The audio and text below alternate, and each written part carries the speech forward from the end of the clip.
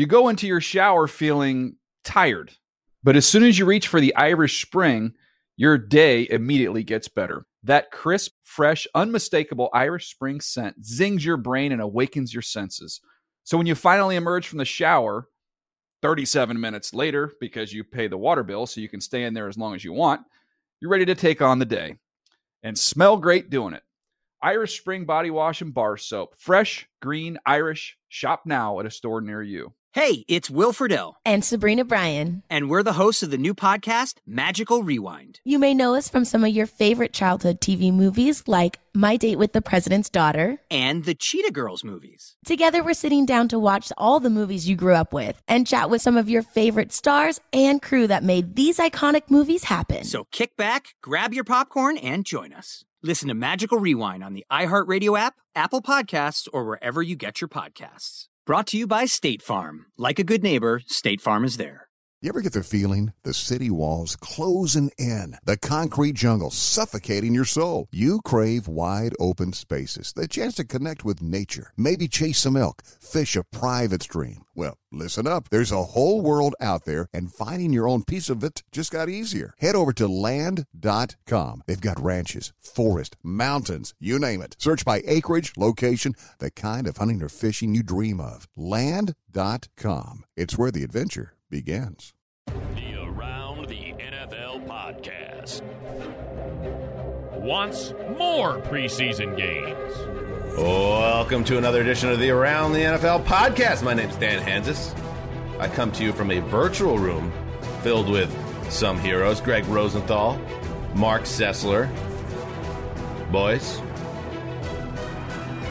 the week rolls on. Training camp's opening up.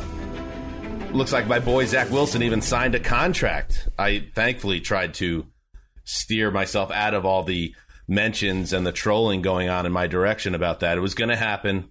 Zach's in camp. Now the NFL season can start.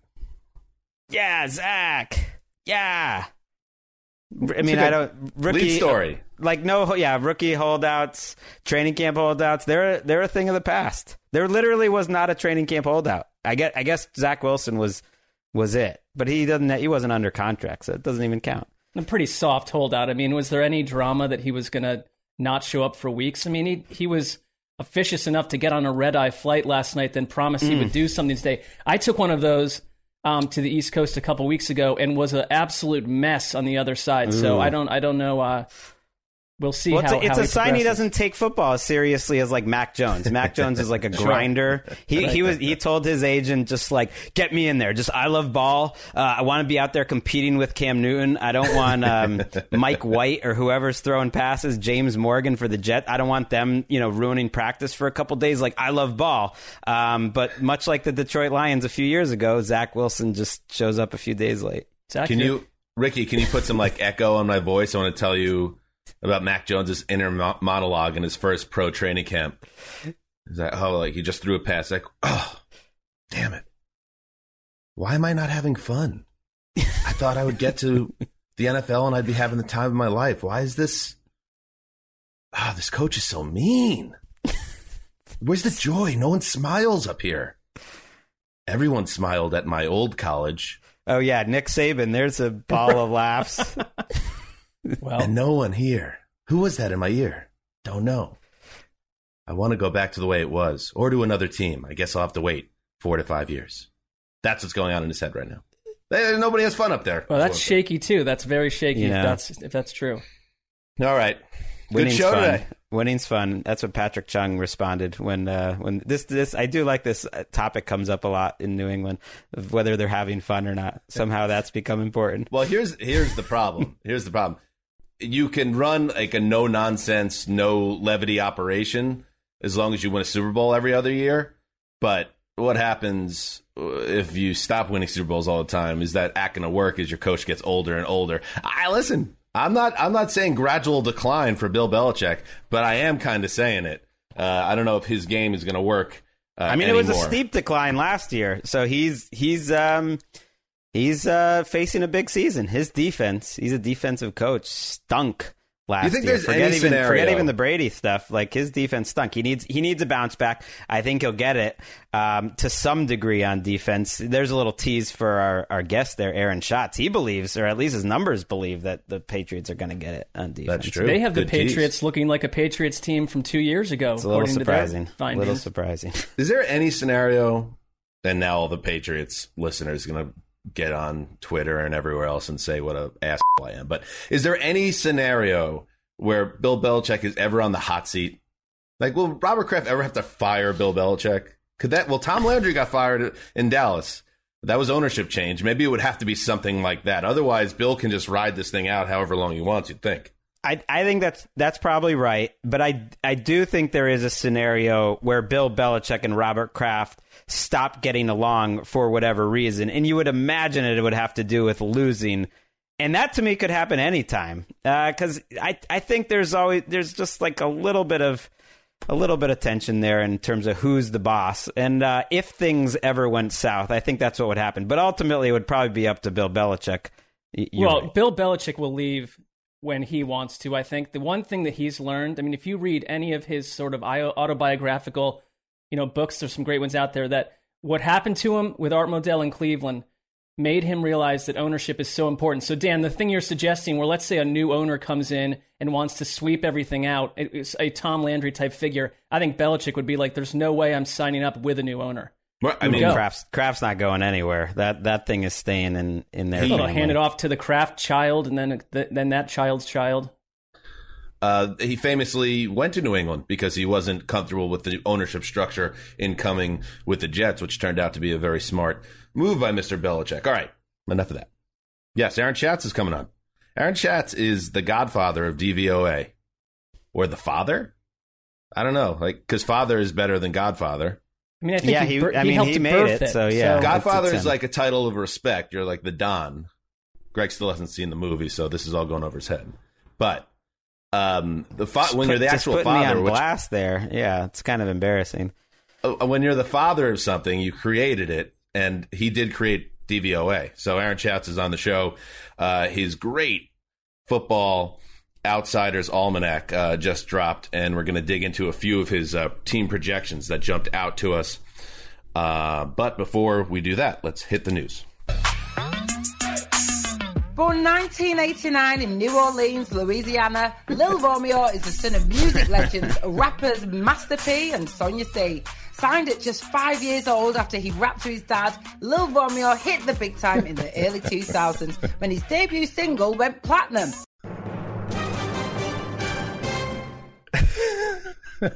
All right, Greg, let me break this down. So, Greg, on the last show, we delved into a hip-hop conversation, and at some point, whenever we start talking hip-hop, at some point, Greg gets a little uncomfortable, says this is the whitest conversation ever. He's always right. He's always right.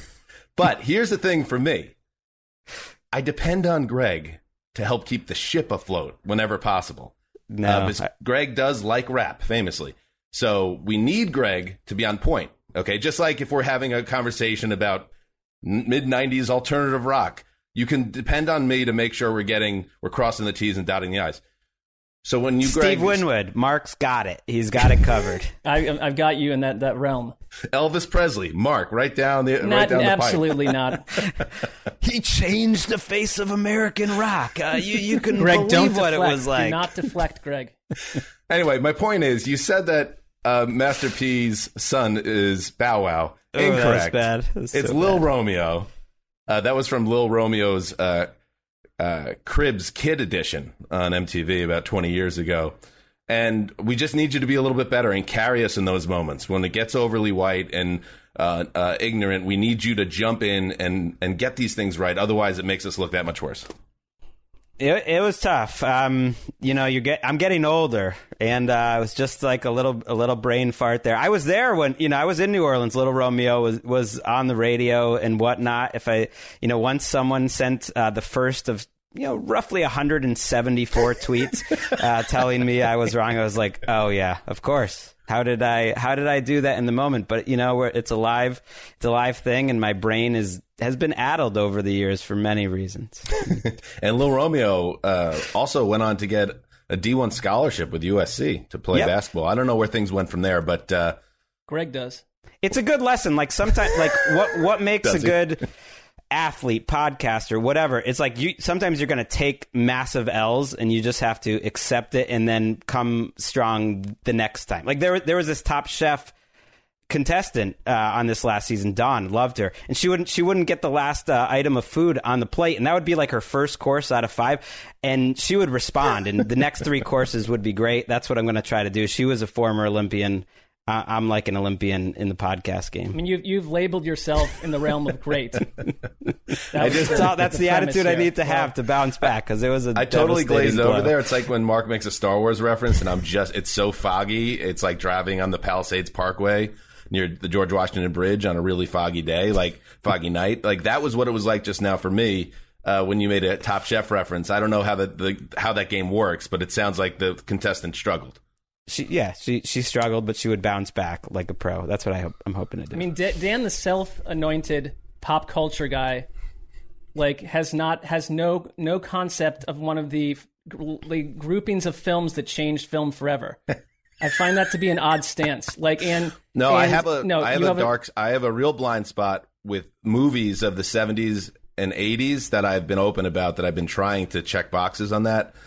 And I know Star Wars is something I'm going to have to hit eventually, because I don't want to deny my children if they get into it. I'm not that type of guy or father, but it's not something that I'm looking forward to. But one little thing, and then we'll move on, because you put me in a box where I'm one of these nerds. I would tell you that only 3 of the 14 films they've done have any traction to me. The rest of it is we get this speech. In space. We get this speech every time. And the truth comes out at 12:47 on a random Tuesday when you break down your frustrations and your rankings and you're doing it. It's okay. You're just like a lot of Star Wars. You're into the whole thing. Even if you don't like some of it, you keep coming back strong. That's also incorrect. But we can tackle this another time. That is simply incorrect. We have. Why are you getting so defensive? Let's not tackle it another time. You love Star Wars. I was like, wow, we got into the news so quick. It was a real football start to the show. You love Star Wars.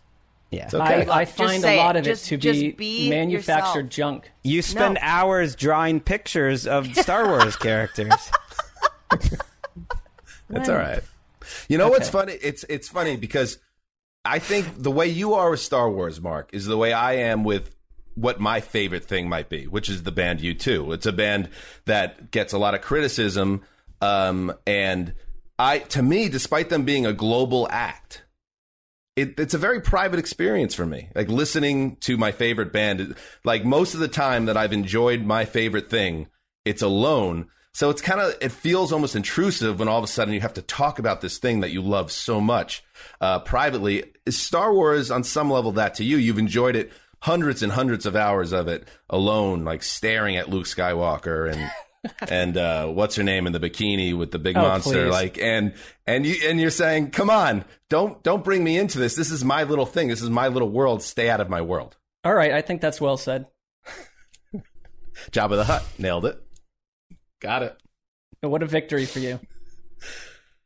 What a victory for the Green Bay Packers. Aaron Rodgers. He is back with the team, and he delivered a extended press conference with his media availability on Wednesday, talking about all the things, basically answering a lot of the questions that we've all had throughout the spring and summer. So let's start. Let's let Rodgers speak a little bit here, starting with, did he seriously consider retiring? He says he did. However, there's still a big competitive hole in my body that I need to fill. And as I got back into my workouts, I just realized that I know I can still play, and I want to still play. And as long as I feel like I can give 100% to the team, then I should still play. And he also wanted to make it clear that this big to-do around him, nobody should be feeling for Aaron Rodgers. He gets it in the big picture. I'm not a victim here. I've made a ton of money here, and I've been really fortunate to play a long time and to play here. At the same time, I'm still competitive, and I still feel like I can play. I proved it last year. So, all right. So, Mark, as we get into this, we had talked about it on Monday. You had mentioned that he was unhappy about a lack of say in personnel. And that is where the focus of his commentary was in this press conference. To me, it feels like it's a little deflecting because I think a guy as proud as and touchy as he is, a lot of it really does go back to the simple first round pick of the kid last year. I still think that, but this probably is part of it. I don't think he's lying. But he cited examples and was very clear that if this is going to work going forward, it can't be the way it was in terms of freezing me out of personnel matters. I think if anything, after we spent so many months wondering, questioning, theorizing what it was that was at the heart of this, I do think that he was being pretty honest. He made it clear to some degree. He said it multiple times. It was not about money. And I think if you look at the actual movement or non-movement of money, that stands to be true at this point. I do think it reminds me of someone who has been working, let's say, at a company for a really long time. There have been a lot of changes, a lot of transitions, but they've remained like the biggest producer, the star. And there is, to some degree, I think, a real sense of a lack of respect in the way that he's been treated to some degree. I would say this about Aaron Rodgers. I find him quirky. I don't know if what happened yesterday is You're the not way a fan. I look at it, I can separate the athlete and see how much of an accomplished person he is. But for me, a lot of it is, and I don't, we can get into it, but the naming of all these players that he felt that the organization disrespected. While you were arguing also, and part of his conversation was, I want a seat at the table in movements that we make. Other quarterbacks, and certainly in other sports, we see that, and that's growing. It's not going away. It's getting bigger. And I think Aaron Rodgers sees, someone like Tom Brady and other quarterbacks and says, I want that too. I've earned that. And there's a reason to say you have earned that. But what I think there's the disconnect where it starts to bug me a little bit is that the reparations are made where you mention all these guys that were most of them at the end of their careers, and a general manager, a lot of it, Ted Thompson, not Brian Gutekunst, had to make tough decisions and move on from certain players. That's what a real GM does. When the Patriots cut a guy 2 years before his value is nothing, they're praised for it. But in this case, the front office took a bullet to the face, which I just simply didn't agree with. And then the turnaround is, hey, now I have a say. We're going to go sign Randall Cobb. To me was illustrative of why most players should not have a seat at the general manager's table. A little bit of influence, we want to listen to you, yes. But all this stuff that Aaron Rodgers has been upset about does not make him qualified to do that job. No, but he made a pretty good argument. Listening to him, this is what I want out of athletes, is for them to just be transparent in what they say or want. He's obviously very intelligent, and so I appreciated it. And the way he put it helped convince me, because you're right, Mark. You look at all those moves. First of all, you're not going to get them all right. And when he's bringing up Jordy Nelson and Cobb and Jake Coomer, I'm like, you're not making the greatest point here, Rodgers, because did those guys look like they had much left after they left Green Bay? No. I think Dan's right. It is a little all to the side of the fact that he wasn't involved in the decision to draft the guy who was to replace him. And that is what it's sort of all about. But I do think the way he put that he just wanted to be involved in the conversation was pretty smart. We have a good clip of it, Ricky, that I'd like to listen to now. Decisions like that have happened over and over and over again that make me realize that the organization looks at me and my job is just to play. In my opinion, based on what I've accomplished in this league, the way I care about my teammates, the way I show up in the locker room, the way I lead, the way I conduct myself in the community, it should tie myself to a little bit more input. The rules, are the same for most people, but every now and then there's some outliers. Guys who've been in an organization for 17 years and won a few MVPs, where they can be in conversations at a different, higher level. I'm not asking for anything that other great quarterbacks across the last few decades have not gotten. The opportunity to just be in conversation. So if you're gonna cut a guy who, based on a meritocracy, was our second best receiver in training camp last year for the majority of camp, maybe run it by me. See what I feel. I might be able to change your mind. You know what, Greg? He makes points, but I understand what Mark's saying. It's a new boss syndrome, don't you think? His boss, Gutekunst, is new. He's been there 3 or 4 years or whatever it's been, and Rodgers has been there 17, and that to me is at the heart of it. To me, there's something unbecoming about the directness and the criticism of the organization and this press conference where he's sitting wearing the Packers hat and the shirt. And I don't know. It's just he's right in the sense that or he's picking up on what's happening, not just in football, but in professional sports. And I'll cite the NBA specifically, but I'm sure you could find it all over the world in different sports. Now, the players are having a greater voice in terms of the direction of an organization. It's not just in the case of football, purely from a playing standpoint, shut up and throw a spiral. It's about this guy saying, I should have a bigger voice. You should have me in the room. And that's tricky because that can go either way. But you understand where this is coming from because he's picking up on what's going on in the world. And he makes a good point. I just think with him, specifically citing who's the wide receiver he's referring to there? I guess Kumaro. I'm guessing he means. What are we doing here? What he's trying to do, he's trying to rub Gutekunst's nose in this stuff now. And it's the same thing with the Randall Cobb move, which, Mark, you said he was signed. It was a trade to get him from the Texans. And guess what? Gutekunst, who let go and let Cobb go in a different direction, went to Dallas, and then he ended up in Houston on a bad contract that Bill O'Brien gave him, overpaid a player in decline. And now, as a make good to Aaron Rodgers, Brian Gutekunst has to publicly trade for this guy. And I don't know if they inherit all the salary. I don't know the specifics on that. They don't. They're paying 5 out of 8.25 million. The Texans are thrilled, though. The Texans are thrilled anyone took Randall Cobb off their team because I don't think he was even going to make the Texans. That is Aaron Rodgers. That's just the Cowboys, the Packers getting down and genuflecting in front of him and being like, okay, we'll give in this situation. But I'll tell you what, Aaron Rodgers' play starts going downhill, and the Packers are not going to forget any of this. I don't think this is I would imagine this is not a good look behind the scenes. They're very upset the way he's handled this entire saga right down to the press conference, and they will kick his butt out the door as soon as they decide that he's not as valuable as the money that he's getting paid. I don't like it. Here's the other thing. He openly wants to be somewhere else next year. I don't care what they say. I mean, this is the final year. And I've had Packer fans coming at me because, when you critique this stuff, you don't get us. We're fine. We're happy to have Aaron Rodgers for one more season. Okay, that's a subset of you. But I would also look at some players in the locker room. Like, here's a quarterback, as great as he is. This guy is, and I think players today understand the business side is the business side. You try to bury it and you move on. And I think that's what they'll do. But there have got to be certain personality types in that locker room that say, this guy is telling everyone, I don't want to be here after this season. Because basically Aaron Rodgers did not win this. This is not why he went through all this. I disagree with people that call this a big victory for Aaron Rodgers to have to come back and play this season in Green Bay. I don't agree. I think this thing went sideways. He tried to pull an NBA-type power play, and it didn't work. It did not go perfectly to plan. I think we should point out a couple of things, just the specifics of what they did with the contract. They did take a year off the end of it.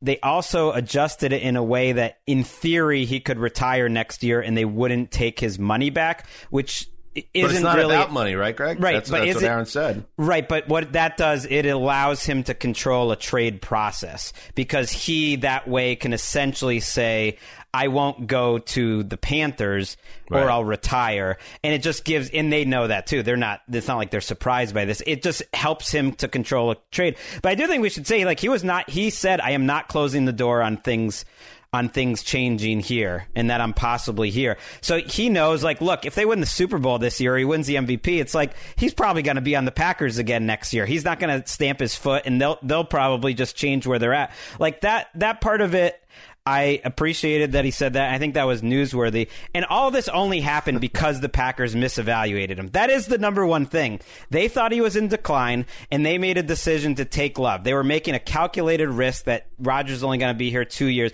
They thought he was in decline. His play last year was ultimately like the surprise, and now all this mess happens. This didn't all happen. It didn't all happen. He was just in decline, because of Jordan Love. It happened because the Packers tried to make a business decision. And the quarterback, it wasn't enough of a W. If they thought he was going to play close to an MVP level, they wouldn't draft Jordan Love. I'm not saying the evaluation was right, but this happened. This entire mess this summer happened because it wasn't enough for the quarterback to win MVP and basically show everyone, hey, you messed up. He needed to take it that extra step. To me, that's ego. And that's what this has been about. I think that, to me, is why this happened. It's Aaron Rodgers more than the Packers. I hear you, and I think that's fair, but I did find him credible. And the one thing he was probably more adamant about than anything was that those leaks weren't coming from me. You can say what you want about the drama that was happening this summer. And he was saying, I can promise you that is not coming from me or my camp. And I believe him. Like, I believe him on that. You know what? He could have slowed this down a long time ago, Greg. Like, if you want to complain about Schefter having certain things or the way things like that, I don't think that was coming from Aaron Rodgers. I think everything that came out was because the Packers wanted it to come out on some level. He did not have to wait till July 28th to put a stop to some of this madness. That's the one thing I'd say. I mean, he said he spent the summer in introspective states working on his mental health. That is good. Yep. I think that's good for anyone. But he could have slowed down this drama wheel. And frankly, I think a way that a lot of the media bowed down to him yesterday, I found that got on my nerves. It's only drama for people like us who follow this closely and hardcore fans. Like for 80% of America, like they knew that he was out and then he's back. Like by the time it matters, and like nothing ultimately changed. We're more annoyed about it because we have to cover it. That also doesn't excuse it, though. I don't know why we're continually making excuses for what happened here. And it's like if Aaron Rodgers walks into the middle of a dry forest and lights a match and sets the whole thing ablaze and then walks away, and then the Packers, as the forward-facing franchise that is at the center of the ire that Rodgers has toward the team, they're getting on a daily basis barraged with information seekers and trying to handle the situation. Just because Rodgers isn't the one leaking stories, he started it. Rodgers would say Gutekunst started it by drafting Love. Right. I mean, it's true. It's true.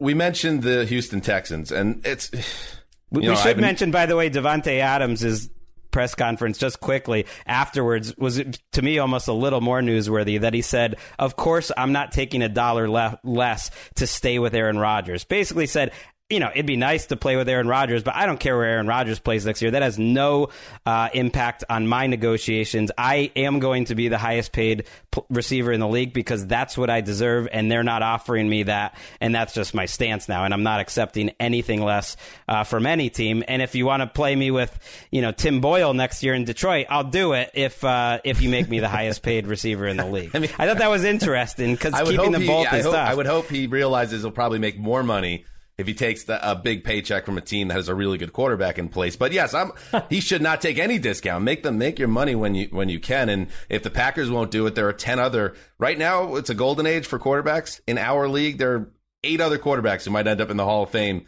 Go sign with one of those teams that I'm sure would happily pay you what you want. All right, Deshaun Watson.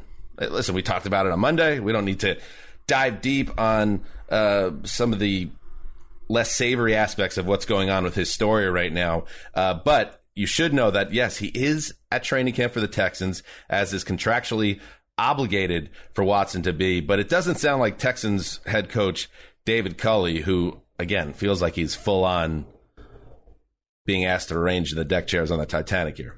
A really tough situation for Culley right now. And Culley said Watson is behind because he missed offseason workouts, needs as many reps as possible, and he's being used, Watson, this is an all-pro quarterback, an MVP-level player, as a fourth-string quarterback in practice. He also got some snaps at safety and running back. It all plays out like farce right now. Mark Sessler, what's your read on this?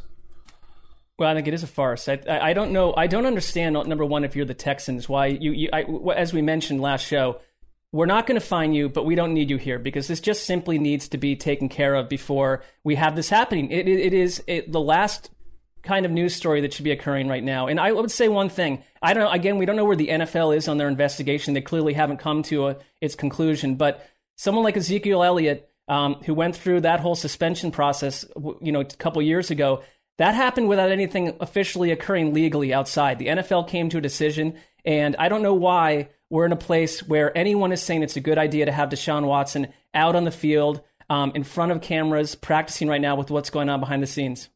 What is the point? He's playing safety? What is happening?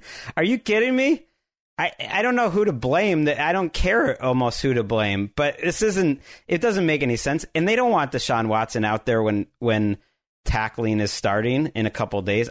This is coming to a head, and I think it's going to end with Deshaun Watson no longer practicing with the Texans. So what are we waiting for? I mean, he's out there playing safety. It's crazy. And a lot of, I think, listeners, because I've seen some tweets about it, are misunderstanding. There is a criminal investigation. Like, more women came forward this week. It's up to 10 women.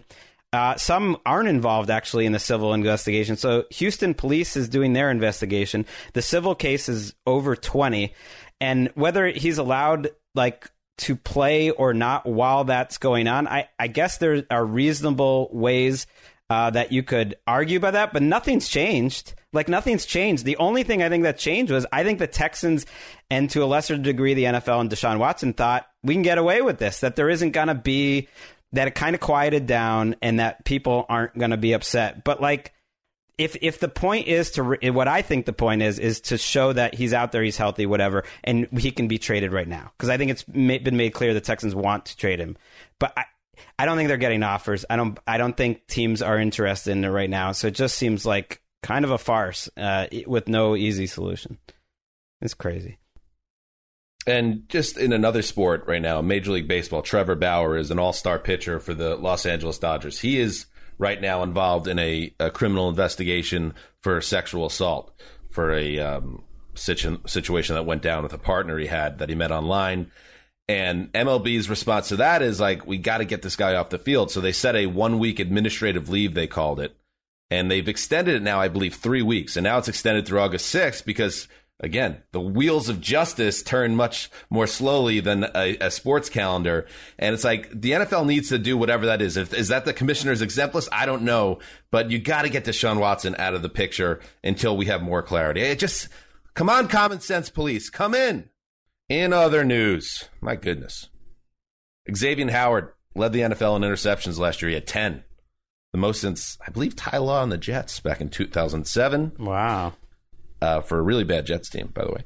Anyway, Rap Sheet reports that multiple teams have called the Dolphins inquiring about trading for the cornerback. He has requested a trade. He went on Instagram, laid out all of his issues. He doesn't like that the contract he signed 2 years ago is out of date and not in line with his level of play last season when he was an All-Pro. He doesn't like that he's not even the highest paid player in his own secondary. Not even close, point. He points out. That's Byron Jones. Byron Jones has that offer. So, Greg, where do you come down on this? First of all, who cares? He wants more money. He's outplayed his contract. We can get bogged down in that conversation if we wish. More interesting to me is, do the Dolphins really trade a player at this level when they're trying to take the next step? And if they do, what kind of value do you think he could bring back in a trade? It sounds like they're listening. They gave him that contract. He's under contract for 4 more years. In one of those 2 years, he missed a huge chunk of the season and didn't play particularly well. He had the domestic violence arrest in between the seasons, and then he was out of this world. My issue is that arrest is not stopping him from playing football. No one is saying that. But it has to be mentioned in the context of the trade because I think it absolutely affects the negotiation that he's going to have in a new contract. I think it also could affect the Dolphins' willingness to rip up a contract in good faith with 4 years left on it. And it's been left out. I've seen some long analyses about his situation that literally don't mention it. And I'm not saying that has to stop him from playing. The NFL is clearly not suspending him. Of course, he still has value, but I think that's going to change the value that the Dolphins see in him potentially, and another team sees in him because he's a riskier pickup. He's still one of the top 7 or 8 cornerbacks in the league in terms of average value of his contract. So it's not like he's getting paid nothing. I think it makes it very tricky. If that wasn't an issue, I think he could maybe get a first-round pick. And considering Tyreek Hill's contract and everything else, maybe it's not going to be an issue for some team. But I think it probably is an issue for this Dolphins team in terms of being interested in ripping up his deal right now. I think that's perfectly said because it's they know him. They know what they're dealing with. Obviously, you could argue he's their best player. But this other side of it, the off-the-field stuff, that probably slowed the wheels on them wanting to listen to him. And I get that he's sitting in a tape study room with Byron Jones, seeing Byron Jones not do things he can do. And we talked about on the last show that you're with a coworker who you find out's making a lot more money than you. How does Byron Jones feel right now reading this Instagram post? Of course. But I do think that, not to be cynical, but there will always be another team that will look past the off the field stuff, trade for him and give him a new contract. I just assume that's what will happen if Miami is unwilling to do so. 2 years ago, the Dolphins stuck in another squabble with a star member of the secondary, traded Minkah Fitzpatrick to the Steelers for the 18th overall pick in the next draft. Kind of feels like where this could be heading, but we shall see. There's more COVID news, by the way, but I'm just pushing it back to the end of news. I just don't want to talk about it. Okay, so let's instead talk about how Michael Thomas might be a knucklehead, and the Saints and the star wide receiver probably headed for a divorce sooner rather than later. Speaking on Wednesday, Saints coach Sean Payton said that Michael Thomas should have undergone his ankle operation earlier and still waiting till summer. Here is a little bit from Payton. Well, look, it appears we're going to have to spend some time without him. It's disappointing, and we'll work through it with the other players that are here. But the surgery took place, and obviously, we would have liked that to have happened earlier than later. And quite honestly, it should have. Ooh, he ain't happy, Greg. I can see this Saints season going a lot of ways. Aaron Schatz, who's going to be on later, has the Saints pretty high, the Football Outsiders do. In the first 8 weeks of the season, they play the Packers, they're at New England, they're at Seattle, Tampa's in there. That's not in a row, but those are some of the hardest games in the first 8. That's all before the trade deadline. I think one of the scenarios, at least for the Saints, is they do not have a winning record, in those 8 games. They have a losing record, and that Michael Thomas is taking up a lot of airtime on NFL Network in this podcast as a potential trade candidate. Yeah, I mean, you're looking at like Marquez Callaway now playing a major role, and we were kidding about little Jordan Humphrey last show, but he now is a factor. I mean, they signed Chris Hogan, who you're not in this day and age thinking is going to play a major He was role playing of your pro offense. lacrosse. He was literally playing pro lacrosse. I don't know how good he was. Any starting wide receiver for the 2020 New York Jets you do not want on your roster, and they need help at wide receiver because, by the way, Saints wide receiver Deontay Harris, he was arrested. It wasn't reported until this week, but on July 16th, he got himself popped on a DUI. And that usually leads to a suspension of 2 games. So they might be without him as well. So, again, we talked about a little bit on Monday.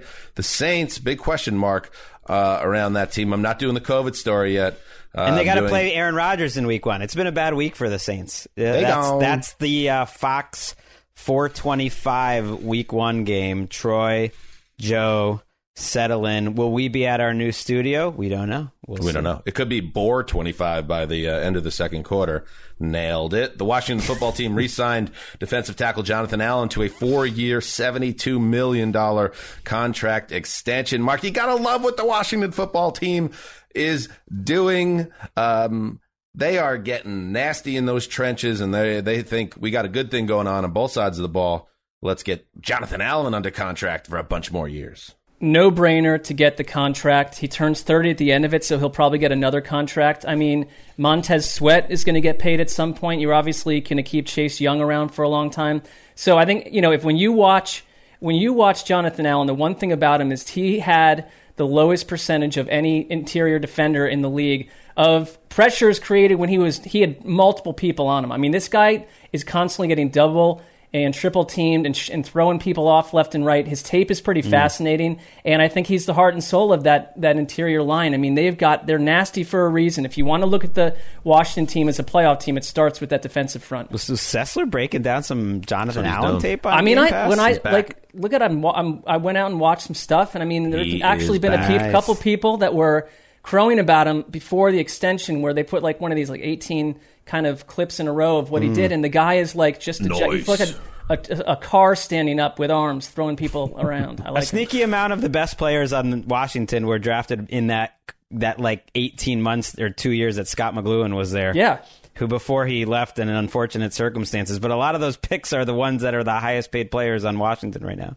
Well, McLuhan also pushed for Baker Mayfield to be picked by the Browns at number 1, so he's got his fingerprints all over the place.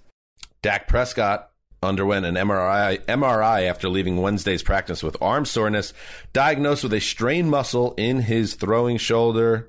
Mike McCarthy said after the fact that the injury is, quote, minor, but it does appear that it will cost him some time. And then our own Jane Slater, friend of the show, tweeted out just a few minutes ago, in fact, that he is practicing Dak Prescott. However, he's acting as a running back for backups and individual drills. He throws the ball back with his left non-throwing hand.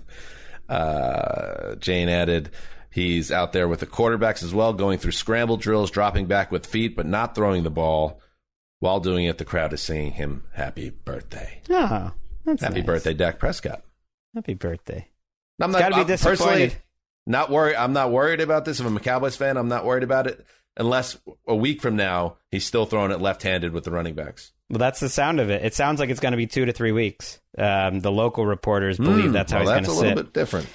And look, of course, we hope Dak's fine. He more than likely, it's probably not a huge issue. But here's the thing: they talk out of both sides of their mouth. Oh, this is not a big story. They also say how vital every one of these practices are, how important it is that Dak's back out there, like how much he's gaining from it. You do not go get an MRI, and then you do not, after looking at that MRI, sit the guy for 2 to 3 weeks if there's no concern whatsoever. It's this weird time of year where it's always like, oh, everyone's going to be fine by week 1. That's what they said about Amari Cooper and DeMarcus Lawrence at one point. Oh, they're going to be fine by training camp. Oh, it turns out they're going to miss the first 3 or 4 weeks after major surgery. They've been out for 7 months. Like, at some point, it's fair to be skeptical, and I just don't think it means nothing. Like, it's a little bit of a concern to have a shoulder problem right off the bat. Yeah, it's a throwing shoulder. I mean, of course it's a concern, and it's the kind of thing that can, it could nag. It could go on. But I would say this, I think the real acid test would be if this happened in week 2, how quickly would he practice or play? I mean, there is logic to just saying, see you later. We don't need you on the field on any level until the games matter. Especially when your backup's still Cooper Rush. What are we doing here? We just went through a whole season, Cowboys, and your backup is like, what? And I think I think they came in and threw 5 interceptions as a trio, the backup quarterbacks today, which I get it. It's a practice, but still it was like they were dominated by the Cowboys defense. So if one of those guys are seeing live bullets, el problemo. Isn't it cute when your kids say something and it's so cute that you can't even correct them? My son Harry today said he's possessed by a video, and he meant obsessed, but I just couldn't correct him. It was too cute. And my eldest son Jack, about 3 years ago or 4 years ago, doing various Batman and Joker things, he was like, "Oh, he got dropped into the acid instead of acid." And I've never corrected him, and now he's almost 7 years old and he still says acid. But I don't want to lose that. I don't want to lose that. You can't step in. Colton refers to girls as goyles. Goyles. He's like, do you talk to girls in your class along with boys? He goes, I don't talk to the goyles. It's like, I'm just going to let you roll with that. I think that sounds very Popeye-ish. My grandfather, Keith Hans' dad, Paul, we knew him as Baba, pronounced girls as goyles till the very end. He lived till he was 91. So if you don't get a handle of it, that's where it's heading. Well, you're right. But I found it to be endearing, but just a heads up. It might not correct itself. It might, like a lot of things get made fun out of you sometimes in middle school. That's the time, or maybe early high school. Sometimes if a kid starts pointing that out, but it could go the other way. People could find it totally charming. It could sweep the greater Los Angeles area. Well, it's his journey. Baba drove a bus in New York City, and he called everybody Sam. Like, "Oh, Sam, best part of driving a bus are the goyles. You pick them up." Best part. All right, finally in the news, ESPN's Adam Schefter reported that Lamar Jackson not participating in Ravens training camp due to a, quote, COVID-related case the league is still trying to process. Mike Garafolo followed up that report, said it's unclear how long Jackson will be out. And Jackson missed time last year after testing positive for COVID-19. There were a bunch of outbreaks on the Ravens last year. So you got Trace McSorley and Tyler Huntley taking snaps at Ravens camp. And if you're wondering, of course, everyone is Lamar Jackson vaccinated? He's gotten it sick twice now. It's private. We don't know. That's how he answered the question back in June. that he wasn't going to answer it. They have clarified, though, for the listeners, he did test positive for COVID. They announced that. And a lot of players are. Gus Edwards did. I was surprised. I think the other day, 14 positive tests, because they are clarifying now who's testing positive. There's almost no players missing time for being a close contact. And there's been double-digit players testing positive for COVID multiple days. And we'll kind of know, Dan, probably, whether he was vaccinated or not, because the rule is if you aren't vaccinated, you are out minimum 10 days, and then after that, you have to pass tests. If you are vaccinated, you can come back quicker if you start testing negative sooner than that. So if for some reason he came back sooner, we would know. But that's a pretty big chunk of training camp after it took him out in the middle of the playoff race last year. The thing that stands out to me also, Trace McSorley, Tyler Huntley. You lost Lamar Jackson a year ago for a game. He's the kind of quarterback that, he's been lucky injury-wise, but he's the kind of quarterback that could, at some point take the type of hit that takes him out for a bit. This team has not done enough at backup quarterback because the way they looked, even with RG3 in there a year ago, one of the worst offenses in the league without Lamar Jackson in there. Do you think anybody non-functional that's answering it's private to the COVID vaccine question actually got the vaccine? No. And they're choosing to be private about it? I think that or seems to be like the lingo of it's a code for we haven't gotten it. The only thing is some players, a lot of players in mid-June had not been vaccinated. The league rate was under 50 at that point. Now I think they said it's 90 or close to 90 league-wide. Like Darnold, for instance, was pretty vocal about that he didn't want to get it, and then in the meantime he has. So we don't know if Lamar did in the meantime, but yeah, usually I do think that we should start waltzing around, because we have been, but let's start telling people it's private. No, we did it, but you're gonna think something about me, but it's not gonna be true. I've tricked you. I like that. I don't know what you get out of it ultimately. I in get terms nothing. Of positive, I get literally nothing. In fact, I would but probably it's not be a mystery, shunned, because we've already now deduced that's you're telling everyone you haven't got. But still, why not, Mark? That's fair. That's what's happening in the news. You go into your shower feeling tired, but as soon as you reach for the Irish Spring, your day immediately gets better. That crisp, fresh, unmistakable Irish Spring scent zings your brain and awakens your senses. So when you finally emerge from the shower, 37 minutes later, because you pay the water bill so you can stay in there as long as you want, you're ready to take on the day. And smell great doing it. Irish Spring Body Wash and Bar Soap. Fresh, green, Irish. Shop now at a store near you. You ever get that feeling like the concrete jungle's closing in? You crave wide open spaces, the chance to chase your own dinner, or just breathe clean air. Well, listen up. There's a whole world out there waiting, and finding your piece of it just got easier. Head over to Land.com. They've got ranches, forests, mountains, you name it. Search by acreage, price, location. They've got it all. No matter what kind of wild dream you're chasing, Land.com can help you find the ground to make it a reality. So quit dreaming. Head over to Land.com, find your open space, and get out there. Hey, have you ever used Cheapo Air? For years, and I really like it. With Cheapo Air, you can book online, use their app, or even over the phone. They've got great prices on over 500 airlines and millions of accommodations. They're my go-to for travel planning. And if you join their Club Miles program, you can earn points to save on the cost of your travel. Book on the app, and you get double points. Sounds like it's time I tried Cheapo Air. Call Cheapo Air at 855-247-3279 or visit cheapoair.com/podcast. All right, coming up next. Oh, this is good. This is good, boys. You got to get the tastemakers, the intellectual tastemakers of the football cognoscenti involved with this program, okay? And here's one of them. Our next guest is the creator of Football Outsiders. He's the guy behind most of their original statistical methods in terms of NFL analysis. And then he's the lead writer. He's the editor. He's the statistician on that book series, Football Outsiders Almanac, which is the Bible. It's out now. Get it. If you want to get caught up to where things are in the NFL right now, dive into it. Here he is, Aaron Schatz. Welcome to the Around the NFL podcast. Thank you so much for having me on the show. I really appreciate it. It's great to be on with you guys. Oh, it is great to have you, Aaron. And, and again, check it out, because it's not just He doesn't. Aaron and his team don't just pick out certain teams. Everybody gets the deep dive. They get what I like to call, and something we like to do on the show, the inside the NFL and the 80s treatment. Everybody gets their time. And if you dive in, you'll see a win projection, and there's a lot of math involved and study and analytical deep diving. So we're going to point out some of these that really jumped out to us. And Mark, I want you to get us going, because one team that's near and dear to your heart is not as high in the world of Football Outsiders as it is elsewhere.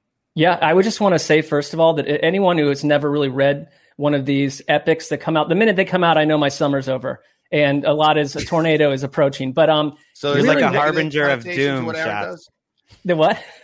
Is there a negative connotation to what? No. It's kind of, to me, it's sort of it's a bookend on the season beginning. But there's some really wonderful writing too. I think that what you guys do, it's not just data. It is some really incredible descriptions, and there's a lot of humor in there. So it's a fun read. All right, yes. So let's get to it. My team, the Cleveland Browns. You've put them at an 8.6 win estimation. Now that has them as the 8th team in the AFC and out of the playoffs. Now, here's the thing. I am someone who already is inside thinking, when the entire nation is jumping on Cleveland, which happens like maybe once every 14 years, only bad things can happen. But when it comes from you guys, I start to get a little concerned, because I trust where you're coming from with this.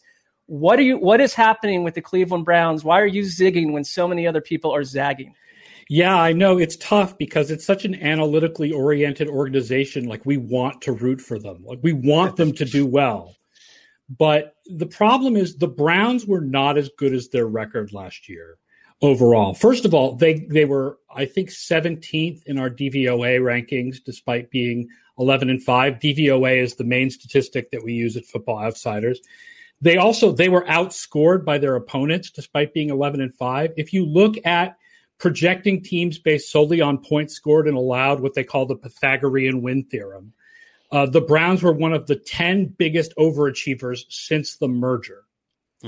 So a lot of last year's sort of mediocre performance is tied up with 2 games when they got completely blown out by the Steelers and the Ravens early in the season. And you also have to kind of throw out the game against the Jets, where they didn't have any wide receivers available.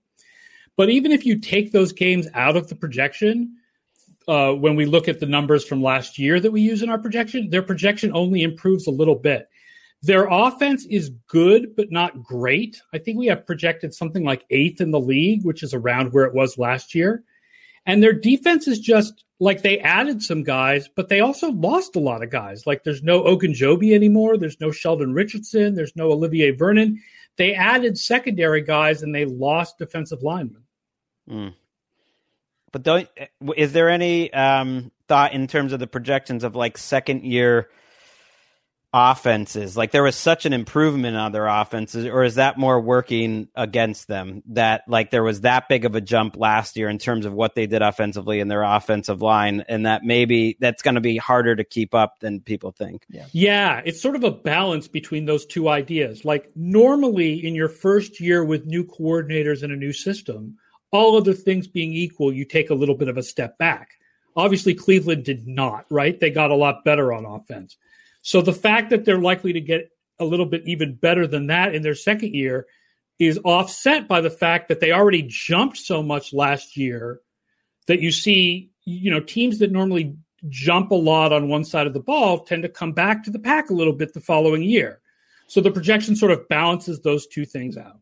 I think it's fair. I mean, And Aaron, and a lot of the hype around and it's kind of, you're on an island a little bit industry wise, because you kind of see a lot of people seeing the Browns as not just potentially an AFC North favorite, but a Super Bowl contender. And perhaps they will be. We will find out. And then maybe you'll have to write a mea culpa next year. We'll find out in time.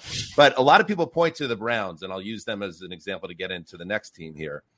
The moves they made in free agency and the draft to fortify the middle of their defense, their secondary. And when you add in a healthy Jadeveon Clowney, Myles Garrett, of course, now at full health post-COVID, they'll make the leap. It's all projection, though. The Chicago Bears, with that said, a team 8-8 last year. They played like an 8-8 team. They finished 8-8. They snuck in the playoffs, got beat. you have them projected in 2021 at 7.3 wins. And I'm curious how, with what you do, because Justin Fields, what he brought to this organization, at least at the start, is hope. They're in the hope game again because of Justin Fields. But for you and your job, how do you come down at they're actually not going to be better? They'll take a step back despite having this dynamic young player that we've never seen at this level. The fact is, dynamic young quarterbacks don't tend to play well in their rookie years. Like, for example, a lot of people feel like Miami should have already moved on from Tua Tagovailoa based on how he played last year. Do you know that Tua Tagovailoa had an above-average year for a first-round quarterback? Going back how far? Like going back to 1983, but that's normalized for, our stats normalized. So we know that, right, passing stats are way bigger now than they were 30 years ago. So that's accounted for. He had an above average year when you compare him to he was below average for the league, but for a first round quarterback, he was above average. And a lot of people don't even think of him as a promising young quarterback anymore. The fact is, we want to believe that these guys are all going to come in and be like what Justin Herbert was last year. But a lot of them don't. And you don't know who's going to be that guy who performs in his rookie year until you see him actually do it. So you have to kind of go into the year expecting that rookie quarterbacks are going to struggle, even first-round picks. Like, do you feel like you have to be stronger, like as an individual, to be such a wet blanket over all this hope?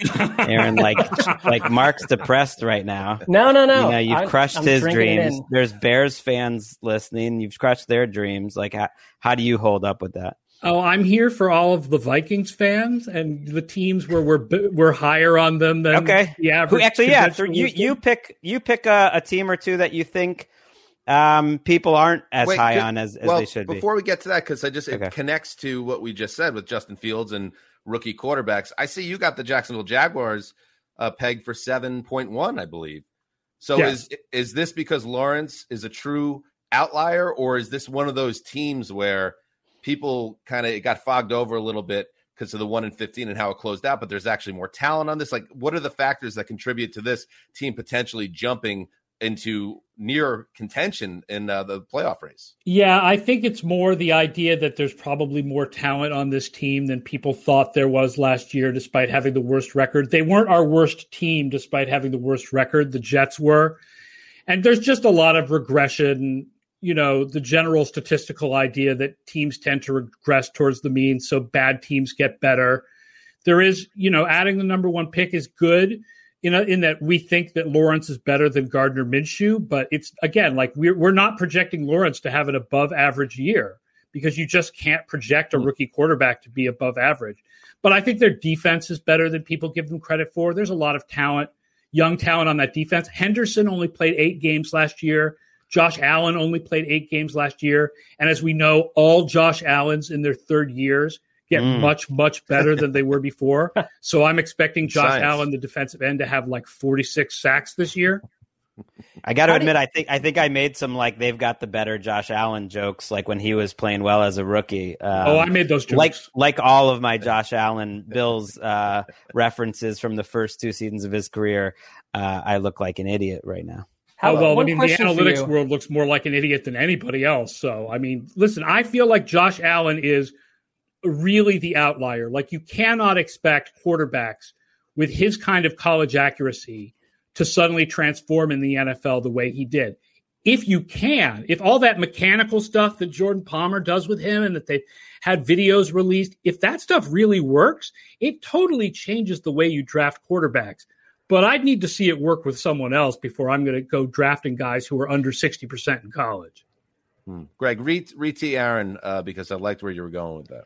Yeah, instead of the doom and gloom here, are there teams that your projection system loves this year more than probably most analysts, and that you believe in too? Because I do see the thing you do sometimes, or it's in the writing, or when you're talking, it's like, well, the projections like them a lot. I like that surprises me. I'm not sure, but which ones, are you guys high on that you believe in? Sure, I'll give you 2 teams that we're really high on that other people are not quite as high as we are. One is Minnesota Vikings. There are a lot of reasons to believe. Last year, they were sort of playoff contenders, kind of, but it was really a rebuilding year. And there's a lot of ways in which they were particularly outliers in stats that tend to regress to the mean much stronger. Like their special teams were terrible. And they were like most of their sacks they took on third down. And there was a huge difference between their offense on first and second down and their offense on third down. And that, your offense on third down tends to change to like meet what your offense is overall. Schedule strength is another one, although we have Minnesota projected with a hard schedule again. We have the whole NFC North projected with hard schedules. But we just think that that's a team that's going to be in playoff contention. I mean, they would have been the division favorite if Aaron Rodgers had been traded, but now everybody's making nice in Green Bay, so you can probably throw that out the window. But I think they're going to definitely be in playoff contention. The other is the New England Patriots. So we have this variable in the defensive projections that based on personnel, right? Like how much personnel do you lose? And last year, the Patriots lost more personnel than any team we had tracked in this variable on defense since 2003. And that was before the COVID opt-outs. And then the COVID opt-outs just took that to a ridiculous level. This year, the Patriots are adding on net more defensive talent than any team we've tracked since 2003. When you include Hightower returning and then all those guys they signed in free agency like Godshaw and Judon and Jalen Mills and even to Harvey Lange, like just a ton of guys, they have a bunch of added defensive talent. And so we really like the Patriots to return to the playoffs this year, even though we don't think their offense is going to be above average. How many people are just hitting you that you're just a homer, though? Because you are a Patriots fan. I will say I am a Patriots fan, and I admit it. And I will say Denver is fifth in that same stat where the Patriots are first. So we also like Denver. So there's a non-homer pick for you if you think the Patriots are a homer pick. There you go. Aaron Schatz, you've said it all. Follow him on Twitter at FO_A Schatz, SCHATZ, and go over to footballoutsiders.com if you want to get your hands on this almanac, which, again, whether you're just want to bone up for the season, if you're a fantasy head, there's a lot to find there as well. Aaron, thank you very much. And I'm sorry that you are connected to doom and gloom for Mark Sessler and his personal life, but that's not your fault. It's not your fault. It's just the way life is. It's just the way the numbers roll out of the computer, man. I've got nothing against Cleveland. I would love for those fans to have a winner, and I know people in the front office, so I'm rooting for them. It hurt when they got rid of Sashi. It hurt you more than most. It hurt when they got rid of Sashi, but our man Andrew Healy is still in the front office, so we're doing good with Cleveland. All right. There he goes, Aaron Schatz. Thank you very, very much. All right. Good stuff. Good show. We're rolling. The season's coming like a freight train. Coming tomorrow. Little Pat's hype, little unbiased. A little bit. I don't know what I think about this. What a weird team they are. The idea I think they are a clear bounce back Bears team. On defense feels a little overplayed, but I still think they have too many questions on offense. But I'm also, if Aaron Schatz is a Pats lover, you know who I am. So I trust his computer. The Pats to me strike me as your classic 9-8 team. Sounds about right. But I mean, he has them at 9.8 wins. So right, that's right there. 10-7, and they're going to the playoffs. 10-7. But all right, good stuff. One little item before we go. Yes. We have a real friend of the show who we met on our first trip to London. Tracy Crouch used to work in the House of Commons. I have received word. Greg and Eric and I were lucky to go on a tour of the House of Commons with her and another friend, Tim Shipman. And we saw like the Queen's. Greg, do you remember this? We saw the Queen's toilet, which most people are not allowed to see. We were actually responsible for Brexit. We got that going. We did. Yeah, very popular. Anyways, Tracy Crouch, it was her birthday last week, and she has just, we have just heard that her partner Steve proposed to her to be married. So that is a huge congratulations from our show. Congratulations. Love it. I if I had watched The Crown before we had gone to London, I would have went with you that day. But as I recall, both Wes and myself said, No, we're just going to lay in our hotel rooms, respective hotel rooms for 6 hours. This doesn't happen in the U.S. Like multiple dignitaries don't reach out to us to be like, hey, let's give you a private tour of Congress or whatnot. But when we're over there, it's just like roll out the red carpet. It happened. Yeah. Serious respect, Dan. I know you're all about respect. I am all about respect. I would like to go to invite us to the San Bernardino town council meeting. We'll be there. You ever been to San Bernardino? I don't think you want to go there. Government. We're just into it. All right. We drove to Big Bear a few years back. It was me, Mark, and Wes.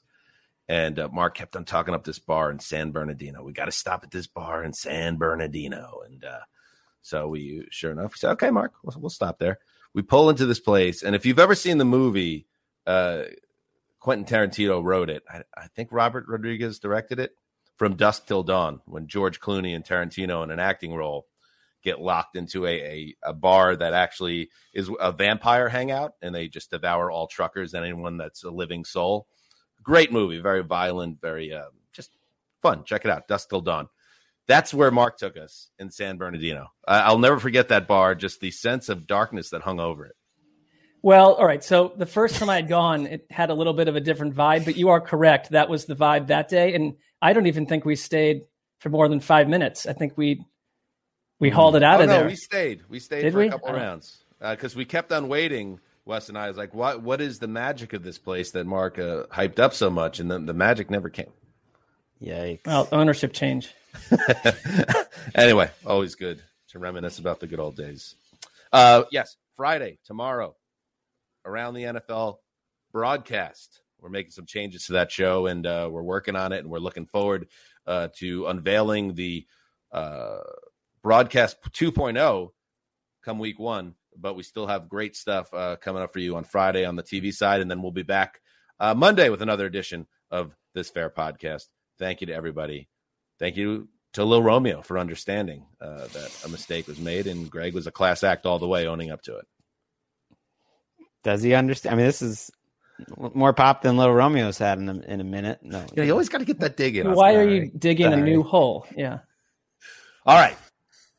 Dan Hansa signing off for Lil. What did we decide? Lil 60? I don't know. Lil G. Lil G. The old, the Sizzler. We call it Old Quiet Storm. And Ricky Hollywood behind the virtual glass. Till Monday, heed the call.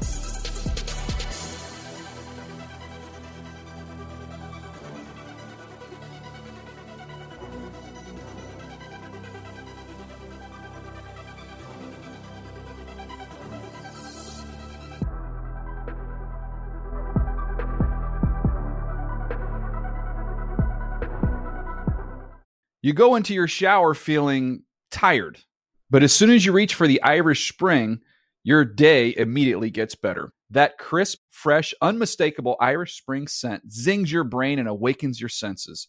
So when you finally emerge from the shower, 37 minutes later, because you pay the water bill so you can stay in there as long as you want, you're ready to take on the day. And smell great doing it. Irish Spring Body Wash and Bar Soap. Fresh, green, Irish. Shop now at a store near you. So, should we go electric? I think we should go electrified with Toyota. Electrified? Electrified means options. Yes, we could go all electric with the Toyota BZ4X, but then there are hybrids like Grand Highlander, or we could do something in between like a RAV4 plug-in hybrid. So, Toyota is electrified diversified? Yup, and with more options for reducing carbon emissions, the closer we all get to Toyota's Beyond Zero vision for the future. Exactly how much coffee have you had this morning?